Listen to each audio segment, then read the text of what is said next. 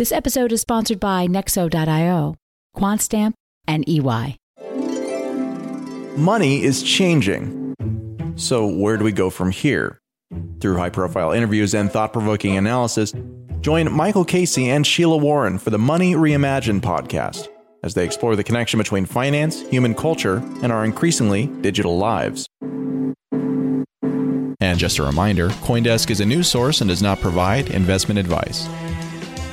And now, here's Sheila Warren. Welcome to Money Reimagined. I'm Sheila Warren. Michael's on a holiday, so I'm flying solo for this week's episode. As we discussed on this show, I recently left the World Economic Forum to be the inaugural CEO of the Crypto Council for Innovation, a global alliance of crypto industry leaders with a mission to demonstrate the transformational promise of crypto and communicate its benefits to policymakers, regulators, and people all around the world. We're an evidence-based advocacy organization with the goal of ensuring that crypto's benefits can be realized by all. And when it comes to policy, we create an enabling environment in which innovation can thrive.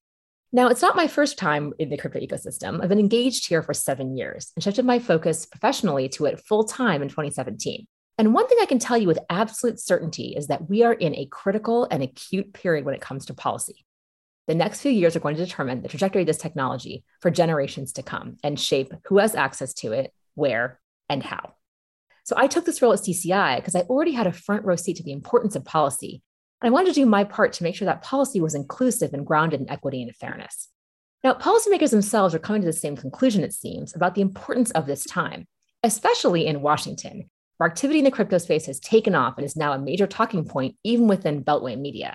And the tone has shifted over the past year, with lawmakers joining regulators and recognizing that this is an industry that should be taken very seriously. Now, it's fair to say a lot of folks in crypto live in a bit of a bubble. We talk crypto all day long to anyone who will listen, but that's just not true for most people. So how does Washington actually see crypto? Our guests today are some of the best positioned people in the world to know. Senator Cory Gardner, former senator and representative from Colorado, is newer to crypto, but no stranger to Washington nor politics. And Nikki Kristof, CEO of Kristof & Company, a DC strategic consultancy and host of the podcast Teched Up, has also served on the front lines of political campaigns and is a quintessential Washington insider. In full disclosure, I have the privilege of working with both these brilliant people at CCI. Cory is the chief strategist of political affairs at CCI, and Nikki consults with us on communication strategy. So I'm really excited to have this conversation with the two of you about Washington, perceptions of crypto in Washington, what are we doing well or badly, and how does the way that we're perceived as an industry within the Beltway match or not match our self-perception about ourselves in the industry? Maybe, Nikki, I'll turn it to you first from kind of a comms orientation perspective. Great. Thanks so much for having me, Sheila. It's a pleasure to work with you and fun to be on a CoinDesk show for the first time. I am talking to you literally from half a mile from the White House, so quintessential Beltway insider for better or worse. This is my hometown. And I think from a communications perspective and an advocacy perspective, the big gap really is between those who've been looking at crypto and blockchain technology for several years, and they know it's stone cold, and members of Congress, their senior staff and regulators who not only are relatively new to the topic and the technology, but also they have a lot of other things on their plate. So one of the things that bugs me a lot is when people say like, well, they're too old to get it. It's not true. They're busy. This town is run by octogenarians. They have a lot on their plates. And so one of the things that I'd like to see the industry do and that I'm working toward personally is crafting a story that is digestible, compelling, that people in Washington can understand why they should care about this, and really demonstrating the true value to people across the different parts of Web3, cryptocurrency, but also different parts of Web3 and why they should care. And right now there's a definite gap, both in familiarity, but also in just pure ability to absorb what's happening in the industry. There's a major communications gap. Well, I also think it's interesting because a lot of the educational approach that was taken over the past years is very technical in nature. It's like understanding the technology and encryption and how it functions and all of that, as opposed to what is it for, what does it do, how does it work at a more abstract level. And I think that that's important because some of the policy approaches that we're trying to promote as an industry do require a certain understanding of how this technology differs from previous technologies. But it's actually not quite as detailed, I would argue, as a lot of folks tend to default to. And that's in part because I think this industry it's a lot of developers, a lot of people who are really fascinated by the technology. And we're just starting to catch up with policy people and comms people and others in this space. Would you agree with that assessment?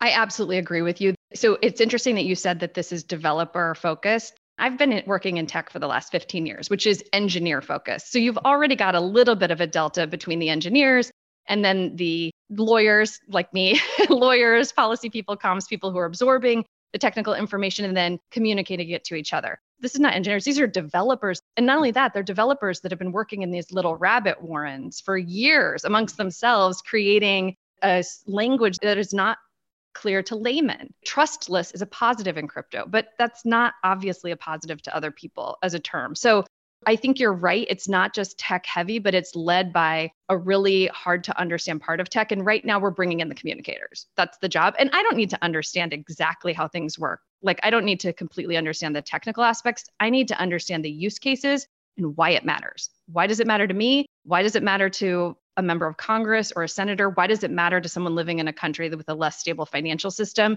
What's a real use case? And I think that's where there's a lot of opportunity, but it's also a challenge. So Corey, and I think we've had these conversations and I think you agree to this frame, but I'm really curious to have you tell our audience like about your own, how did you get interested in this space and how did that happen? Because I think the evolution of you, because it started when you were still in office, right? You got interested in this technology and what it could do. How did that happen? What sparked that? And what made you in the midst of maybe a communications gap, let's say, what caused you to kind of see past that or through that to the heart of what is really interesting about this? Yeah, it's really incredible. In Congress, you have this amazing chance to watch things from the outside looking in.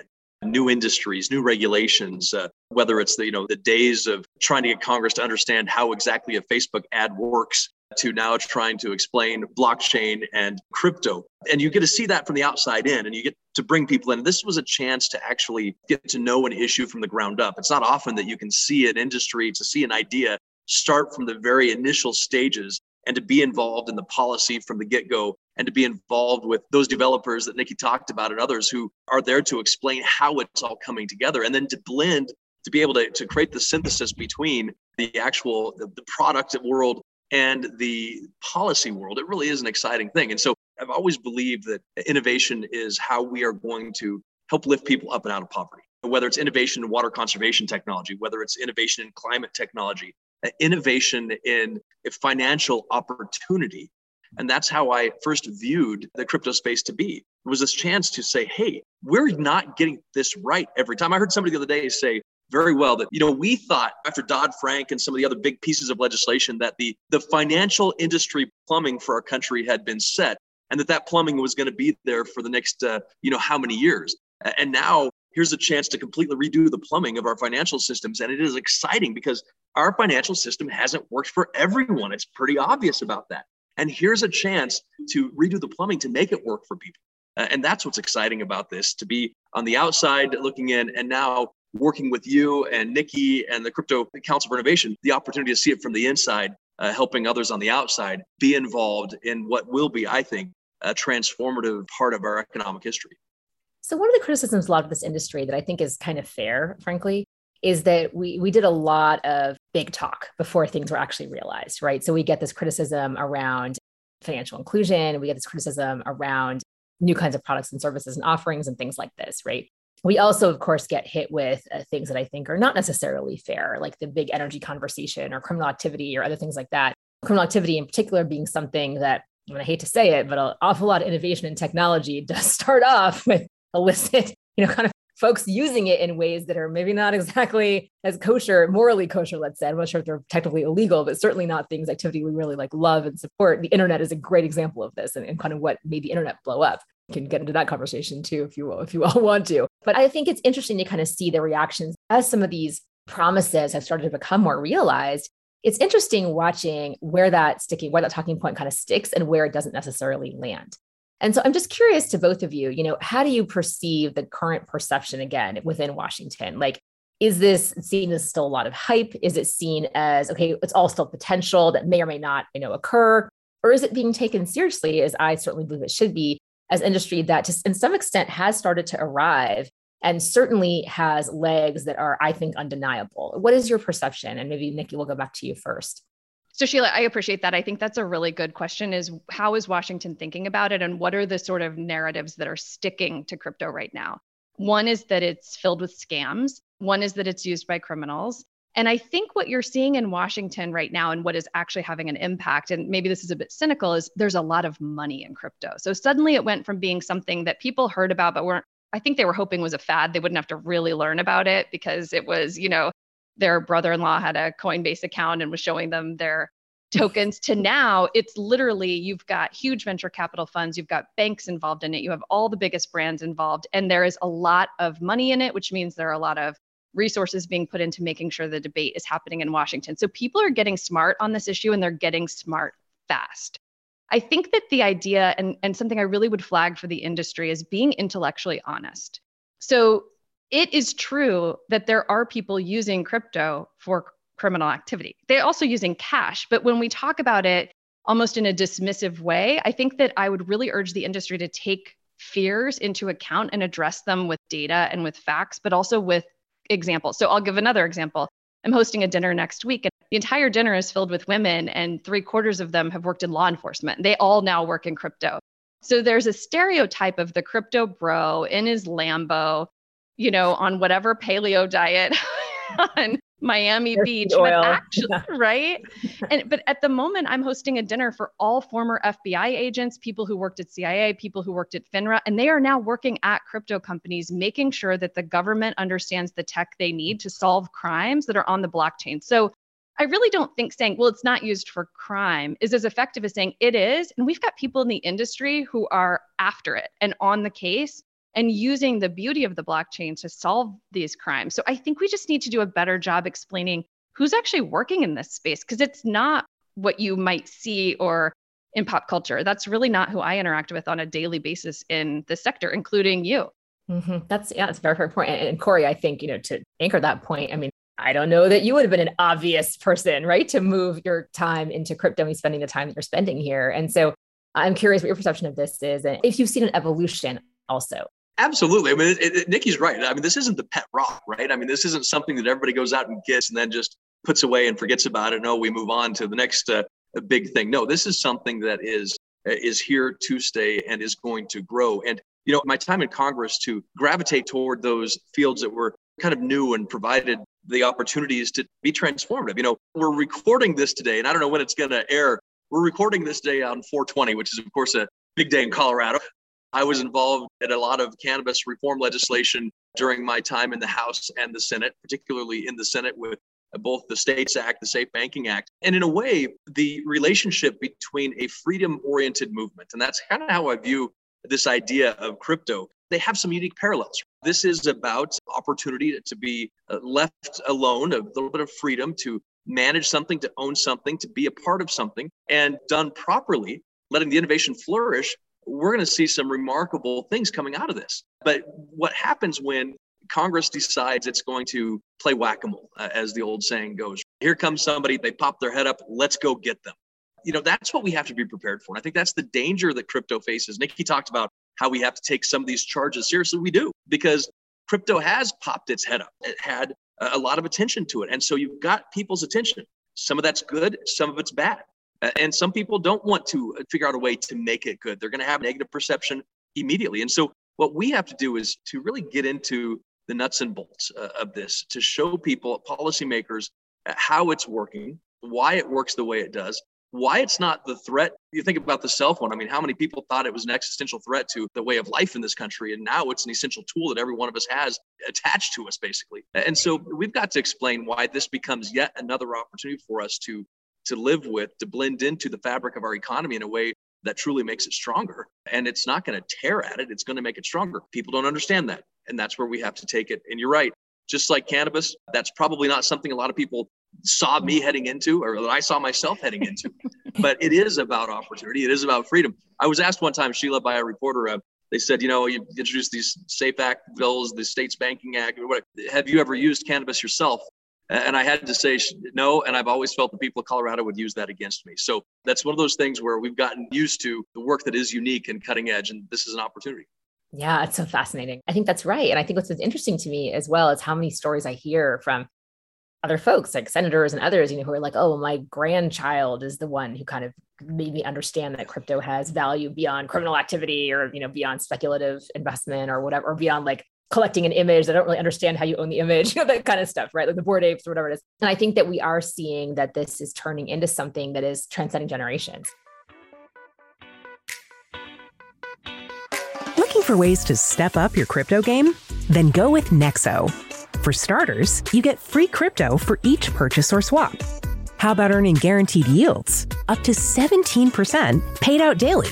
Ideal for you hardcore hodlers. You don't even need to sell.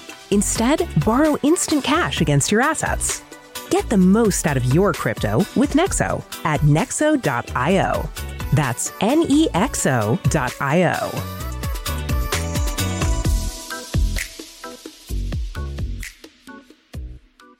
QuantStamp is hiring. Join the leading blockchain security company and help us secure the future of Web3. Working for QuantStamp means a fully remote, flexible environment where creativity and effectiveness are valued. Our clients include projects like Ethereum 2.0, OpenSea, Maker, Aave, and Axie Infinity, and we offer compensation packages on par with big tech. Learn more at quantstamp.com/careers. That's quantstamp.com/careers.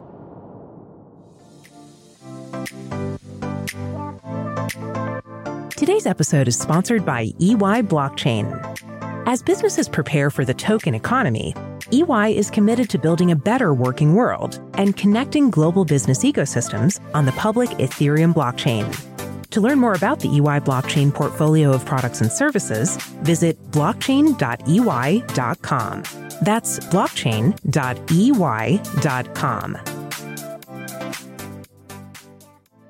Nikki, I want to go back to something that you said, which is in Washington's run by octogenarians, and there's a demographic, I think, within Washington. Now, those folks, of course, do hire legislative staff who are different generation from them, by and large, who have different orientation to different kinds of issues. Nevertheless, a certain kind of person chooses that function and that role as their career path, right? Like there's a general, I think it's fair to say, stereotype about who takes a position in Washington working within Congress in that kind of role and who maybe does not. And I think that what's interesting to me is kind of thinking about the divide between crypto innovators and how they see themselves, or we see ourselves, I should probably put myself in that camp, and those who are working in a more steady fashion, thinking about the complexity around achieving bipartisan agenda around a brand new industry and how complicated that is.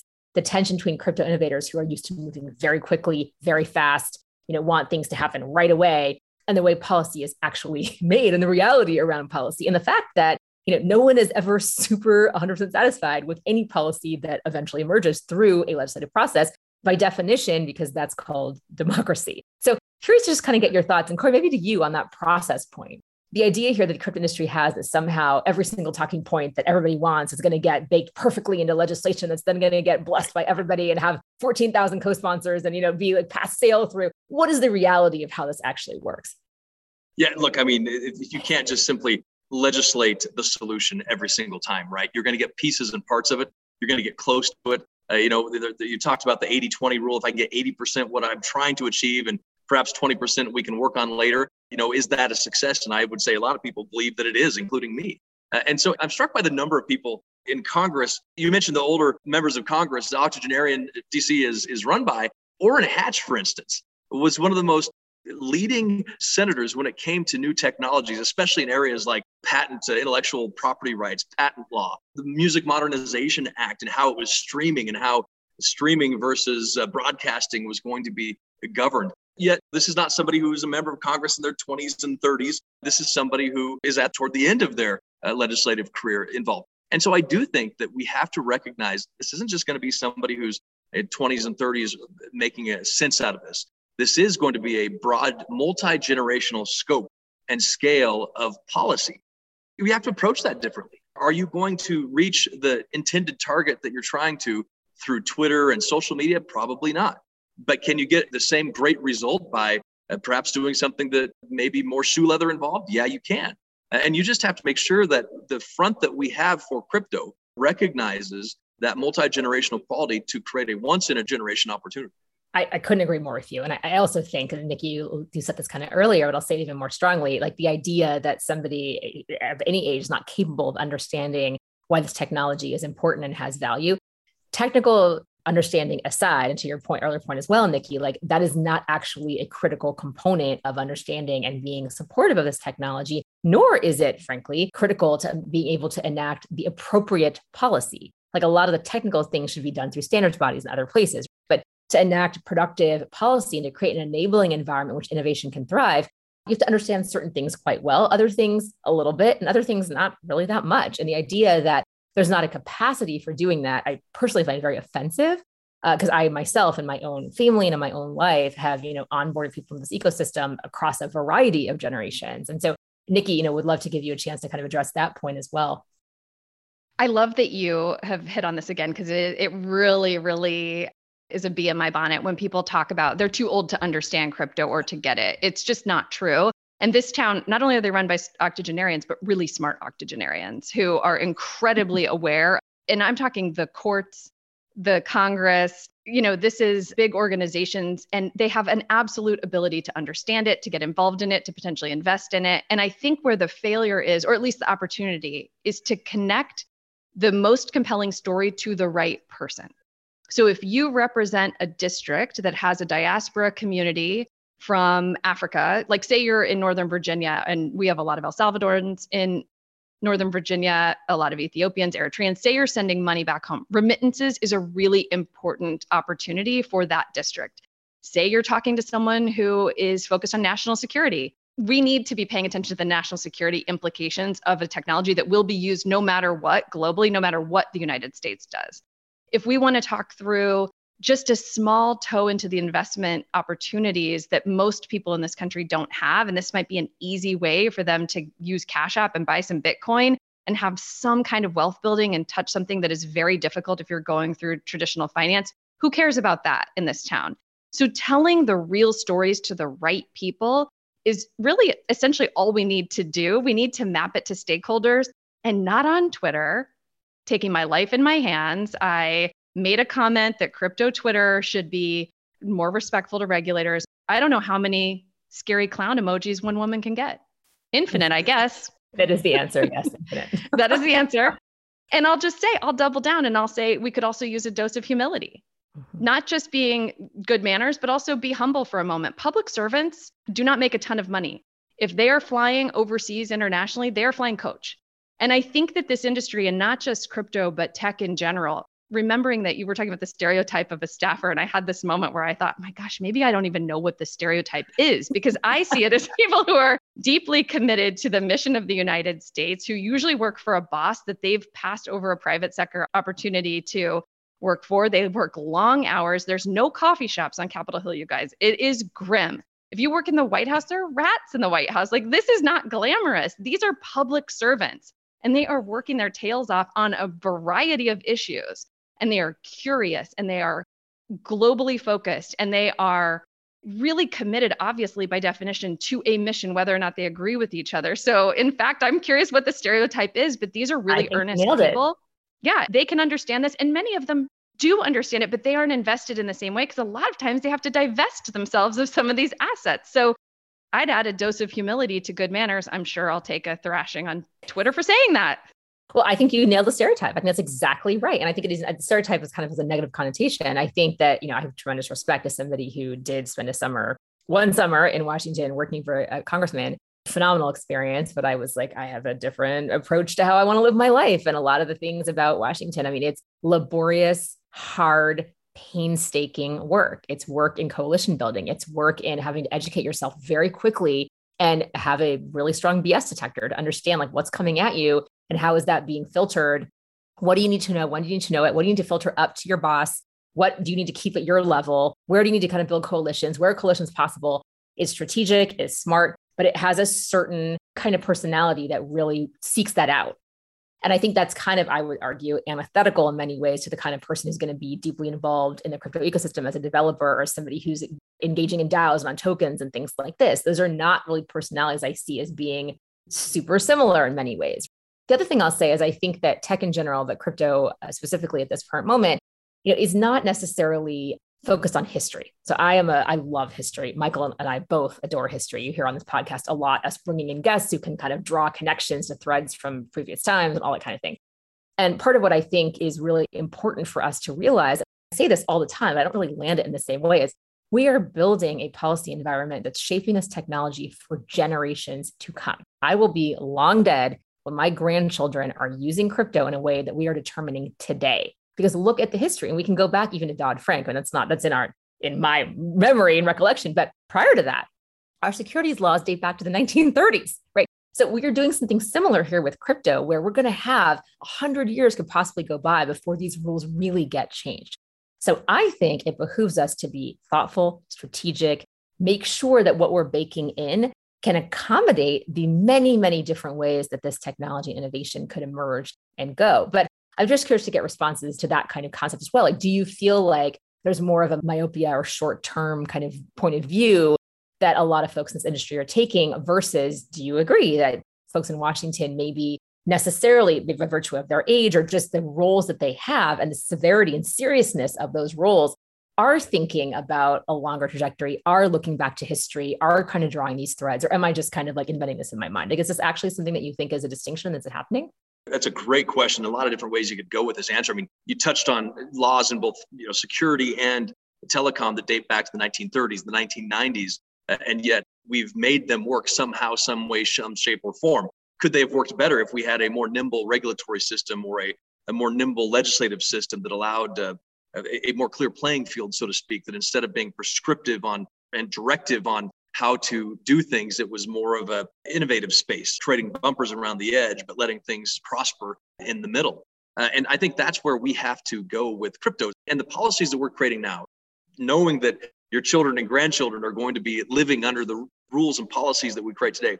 How can we set the sort of bookends on the sides, but leave undefined what's in the middle? So we have protection, we have the consumer regulatory safety at the outset, but we're not telling to the letter what has to be done. That's how innovation flourishes. Now, I have a couple concerns that that's going to be the case. Sometimes Washington, if it knows of a problem and it can measure a problem and it can sense an idea, then it's going to prescribe the solution, right or wrong. So it has to fight its own tendencies to have people say, I've got an idea, now let's act on it. And that could be extremely prescriptive.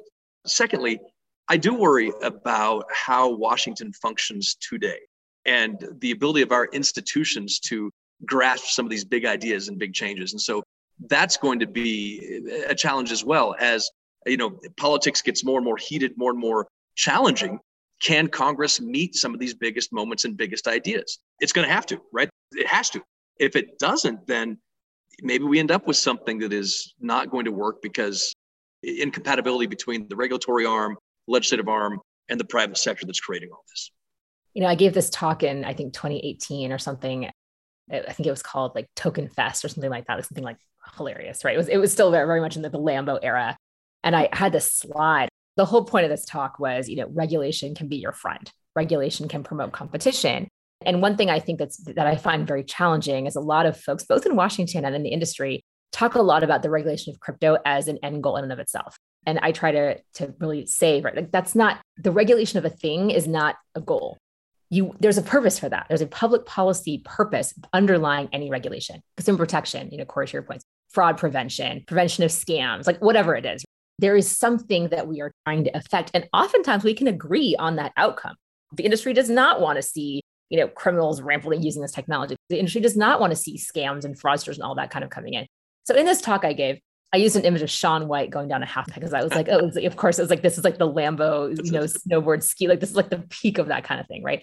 And I said, look, you all go down the same half pipe. You're not all Shaun White. But knowing that there's a half pipe and that there are some guardrails around what it is you're doing allows you to differentiate in the market, quite frankly. It's productive for an industry to have a way of comparing things and saying, this one is doing this, that one's doing that, who's the Shaun White and who's the me who kind of like praying I'm not going to die as I go down the thing, right? Those are very different things, but the environment is the same. And I think, Corey, to what you're saying, it's a different image of this.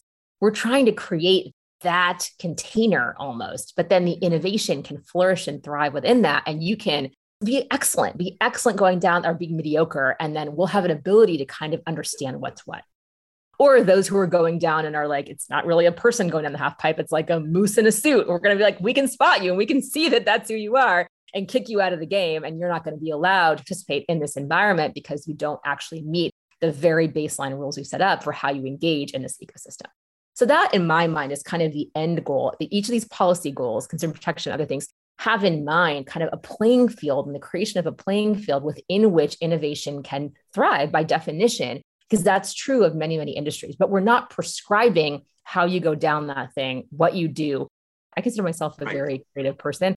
I cannot possibly imagine 5 years from now, 6 months from now, what new thing is going to emerge from these super brilliant innovators in this space who are working full-time 24/7 with no breaks. I can tell you, it's an incredibly hardworking industry, trying to find out what is that thing that's going to add value and be sticky and create something that a lot of people, that's usable, right? That's going to lead to adoption. It's going to lead to kind of the benefits that we all know are possible with this technology. But Nikki, I'd love to get your thoughts just on all of this stuff.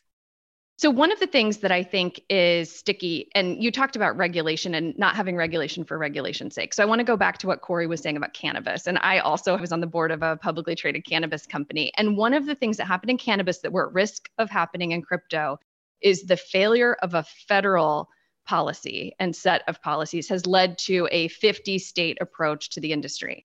And the reason that's problematic is because if you want to be invested in cannabis, you are literally navigating 50 different states.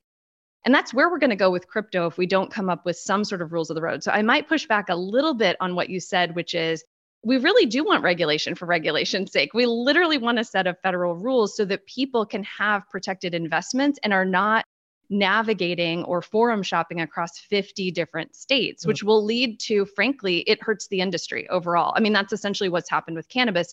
You might be thriving in Michigan or thriving in Colorado, and maybe you have a lot of regulations in California, but if you're a multi-state operator, you're spending so many resources on just lobbyists and lawyers and policy people that you're failing to innovate and grow a business that most Americans want to be legal and want to have the ability to buy. So I think there are actually a lot of parallels to getting something done to just have a basic functioning rubric for this industry, lest we go down the path of cannabis, which remains totally stalled out in Washington. And you've got people going state by state or even to other countries. Canada, by the way, Canadian companies can list on American capital markets, but not American companies. Yep. So you end up with these sort of like crazy regulatory systems.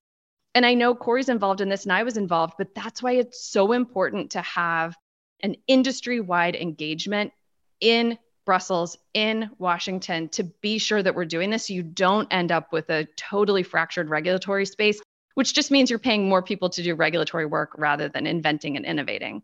Nikki has a really good point, and there's another parallel on that as well, that one of the challenges that cannabis faced was, I think, the natural sort of acceptance of cannabis policy was center-left. And so on the Republican side of the aisle, you had one champion, maybe a couple of other people who were positive, Rand Paul, others that were supportive, but you didn't really have sort of this strong sense of natural nativist support for cannabis as the center left did.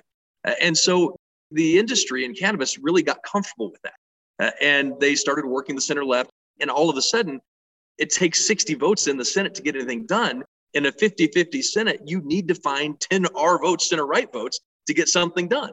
And now we can't seem to be able to do that. And so I always say that, hey, if there's partisanship in crypto, let it be crypto partisans. The partisanship of crypto should be crypto. It's not left, it's not right, it's crypto. And if we can keep this from becoming captured by the right or captured by the left, then the odds of us building that framework, having that success, beating back the challenges that may come are going to be so much better than being stalled out as they have seen in cannabis, because they didn't build champions where they needed to build champions. And the beauty, this is what I would say, just tacking on to what Corey just said, which is so smart, is that this really doesn't need to be a partisan issue, because ideological elements to crypto that appeal to libertarians, someone with a little bit of a center-right streak like me, I'd like a little bit of competition among my currencies, but I'm also long on the US dollar. I care about national security, but I like the freedom in it. I like the privacy protections that I could have. I don't know how to self-custody my crypto, but I'm interested in doing it. It's the kind of thing I'd like to do. You can also have people who think about access to banks, access to credit, people who are having overdraft fees, people who are paying Western Union fees, right? So that's on the left. You might also find opportunities. There's no reason by definition that crypto should be a right or left issue. And we're in this perfect moment where it's not. It's just not. And so we can capitalize on that by getting the right stories to the right people and figuring out who cares a lot about the underbanked, the unbanked, who cares about people who are fleeing other countries and have to take nothing but maybe literally their smartphone. And if their currency has just collapsed, who cares about those people? Who cares about the ability to have a speculative wealth function? Some people want that. And finding those stakeholders telling that story, Corey, you're exactly right. That's going to keep this from being a left-right issue, because if we go down that path, we get totally stuck. So I couldn't agree more. And I have a follow-up, which is there's a perception that this is much more a Republican talking point and issue of awareness than it is a Democratic one. So is your sense that that is true or false? Or it sounds like, Nikki, you're saying that's not true. It could wind up there, but you don't think that we've lost that? Because there is definitely a sense from the industry that, okay, the Republicans understand this. They kind of get it. They understand why it matters. We're getting there on the D side of the aisle. We aren't quite there yet. And I'm just curious to get your perceptions, both of you, on that. I think that it is in some ways a stereotype that misunderstands the different pressure points among the parties. In general, you might have a little bit more of a libertarian streak among Republicans. It might be that they have less of a concern about some of the environmental impacts of crypto. That's a stereotype about Republicans, which I don't put myself in that category as a Republican. I do care a lot about that. But it might be that you get a freedom-focused libertarian bent among conservatives. But you start coming at U.S. national security, if you start undermining the U.S. dollar, you could lose Republicans. I think the reason we're hearing Democrats being more skeptical is Democrats love to regulate. That's their thing. That's literally what they're known for. They love to regulate, hammer, nail. And so they're vocal on the regulations. And I think it's why it feels that way. But if you step in the wrong place at the wrong time on crypto, you can lose Republicans, but you can also gain Democrats by telling a better story in the right way. And so if you're talking about, hey, I'm a person who doesn't want to go into a bank to bank because it's a problem for me and it's a bunch of hassle. Those are people we should think about. If you have Hispanic voters in your district, independent voters in your district, if you start to talk about their constituents in a way that tells a meaningful story, I think we can actually get Democrats on side. And also you're hearing a small number of people talking a lot about crypto. There are many hundreds of people sitting on Capitol Hill who are not talking about crypto yet. So it's a really perfect moment to get them to have some position, because I don't think it's anywhere close to baked. That was a 420 joke. It wasn't. But then it was. Did I go by? Or are we gonna acknowledge that joke? Awful, worse. I'll just tell you, being in a position that I'm in, I absolutely agree with you. I do not think that this is a partisan issue. I think that there are people all across the political spectrum, who I think are very understanding of this and its potential, who are trying to learn. I would say I do think that there's an earlier phase of this. And I do think that there are folks who tend to be Republicans who are a little further along in their educational journey. I think that is actually a fair thing to say, but I don't think that's in any way saying that Democrats are not right there, and that people that would not even necessarily, they're technically Democrats, really more progressive or more libertarian even than Republican, are also understanding the value here and trying to catch up very quickly, but also have folks on their staffs who are really quite caught up already and are very knowledgeable. I had that stereotype coming into this role, and it's been a very pleasant surprise to realize colleagues of mine in this ecosystem have done a tremendous amount of education effectively, because there are a lot of people who really get it and who are asking very, very thoughtful questions that are 201, 301 level questions, not 101. But to your point, Nikki, there are plenty of folks who are still at that 101 level who really need to understand, like, I know I should know what this is, but I don't really know what it is yet, and I want to understand it. And more than understanding it, understanding why they should care, because they have a lot of other things to care about right now, including inflation, a war, potential cyber attacks on our critical infrastructure. Why should they care more about this? Yes, they need to learn it and take the time to understand it, but we also need to make it a priority, because if we don't, it's not that they don't care about it or can't figure it out. The daily life of I don't know why I'm saying this, Corey should say this, but of a United States senator, there's a lot of significant issues that they're working on. So why should this be their priority over something else? And that's where we really have to create a sense of urgency around it. And I think competition and protecting our financial system and getting the rules right so that we don't just cede control to potentially an authoritarian state or another kind of actor who could be ahead of us is really important. But you've not just understanding what it is, but why should I care about this today? Yeah, and Congress faces that sort of, like, if you look at the needs of the space as an hourglass, where you have the sand that kind of comes in. If you fill the entire glass bottle with sand, it doesn't move and nothing gets done. And I think that's the challenge right now is how do you get Congress to pick you to be that opportunity that starts moving again? And that really is sort of the issue logjam that we see on a variety of globally enormous subjects and issues. So working this through sort of all of the bases that we have. We can't get stuck in the Twitterverse where, everybody thinks what's happening in Twitter is real life and 80% of the American people don't even look at it. So we need to make sure that we are telling the stories, developing those champions, using all resources of media available, including traditional media, newspapers, old-fashioned neighborhood talks, and going to your neighbor and talking about it when you have the chance. This is a grassroots, it truly is, campaign for crypto that will go and has gone all the way to the top of federal policy concerns. And that's how this is going to be won. I couldn't agree more. I want to get back to something you said, Nikki, earlier, though, on the federal versus state kind of regulatory regime and schema, right? Because I absolutely agree that cannabis is the greatest one. There are many other examples. Charity law is another example where registration in 50 states and compliance with, business operations and rules around that, even state licensing around certain industries like medicine, law, whatever it is, are challenging to say the least, right? And there's some reasons why that's a good thing and many reasons why that's not a good thing. Do you think that's a winner, though? Do you think the argument that we have to actually reserve this at the federal level is a winner? Because I think the better winner is consumer protection is a federal issue. You should not be differentiating who you're protecting and where state by state, right? That needs to be a federal issue. But getting back to that underlying policy goal, which is, again, the things we've been talking about, preserving national security, global competition, fraud prevention, et cetera, et cetera. And I'll say that in part because there are some folks, even in Washington, who understand and aren't necessarily supportive of federal government, federal level interventions and things, and would prefer to see the states deciding on their own. And this is a movement I think we've seen in social issues, but we're also seeing in business as well, which is it's not as widely known. I think we see this a lot in social issues coming up, but I'm curious. I think that you bring up a good point, which is whether or not it's an effective cudgel to get anything done. And the answer is definitely no. So you have broad support for a privacy law in this country. Everybody wants a federal privacy standard. Everybody wants it. Congress wants it. Consumers want it. The companies want it. We don't have one. Yep. We don't have one. Everyone's going 50 state by state by state, and it's a mess.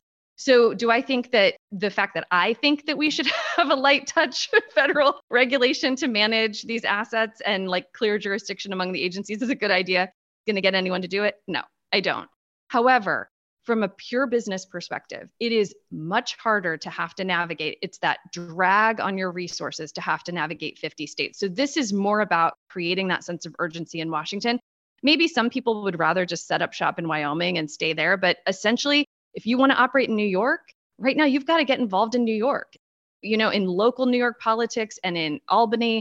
And that's just a drag on the companies. It's costly. It's enormously costly. So at the end of the day, just because people want it and there's an idea of having a federal regulatory regime doesn't mean that that's going to magically happen.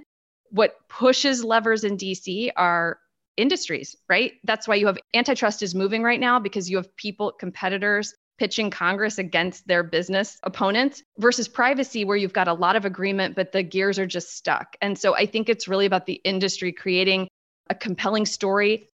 Corey makes a great point. This has to be grassroots. You have to have people talking about it. And people in New York who want to buy something right now using crypto can't. So get those voters engaged, right? Get them to start talking. So just because I think it's a good idea does not at all mean that it's going to happen. The political realities are this has to become a voting issue or an economic issue for voters. And that's the only way we're going to get it done. Corey, I'd love to hear from you before we have to wrap. But yeah. You bet. I mean, Washington, D.C. seems to be the only place in the world where the more people agree on something, the less likely it is to get done. Name the issue, right? Not just crypto, but if you look at cannabis and the 50 states approach, the only bill right now in Congress that has a chance of passing with 60 plus votes to get beyond a filibuster by, most likely Republicans on cannabis and to get out of the House is the States Act, which is actually a federalism-based approach giving the 50 states the ability to basically opt out of federal law. So that's the only thing that would pass. Now, if you try to layer that on top of crypto, I think there's a big challenge there, right? You are going to see states innovate. You are going to see states try to take the lead, like Wyoming and others, who want to be the home of this opportunity. But does that work in this case? Does that work? You can go pick up a physical joint, but you're not going to be able to pick up a physical crypto, right? That's, you can't carry it with you. Well, you can, but you're not going to have it like that. So, I think that's the challenge here. And so that federal level, that federal approach is still going to be, I think, necessary to blend together. But again, I'm not here to say that you aren't going to see innovation, nor do I want to say, let's try to tamp that down. No, we need the innovation. We have to have it because that will drive Washington, and that will eventually make sure that the right activity happens out of Washington. Yeah. Well, thank you both so much for joining me today. I think my takeaways here are things that, I think we all know intimately well, which is Washington, despite a lot of discussions and topics and this being part of, making Beltway media and this kind of stuff, and more people leaving Washington to join crypto companies and all that, Washington does move slowly.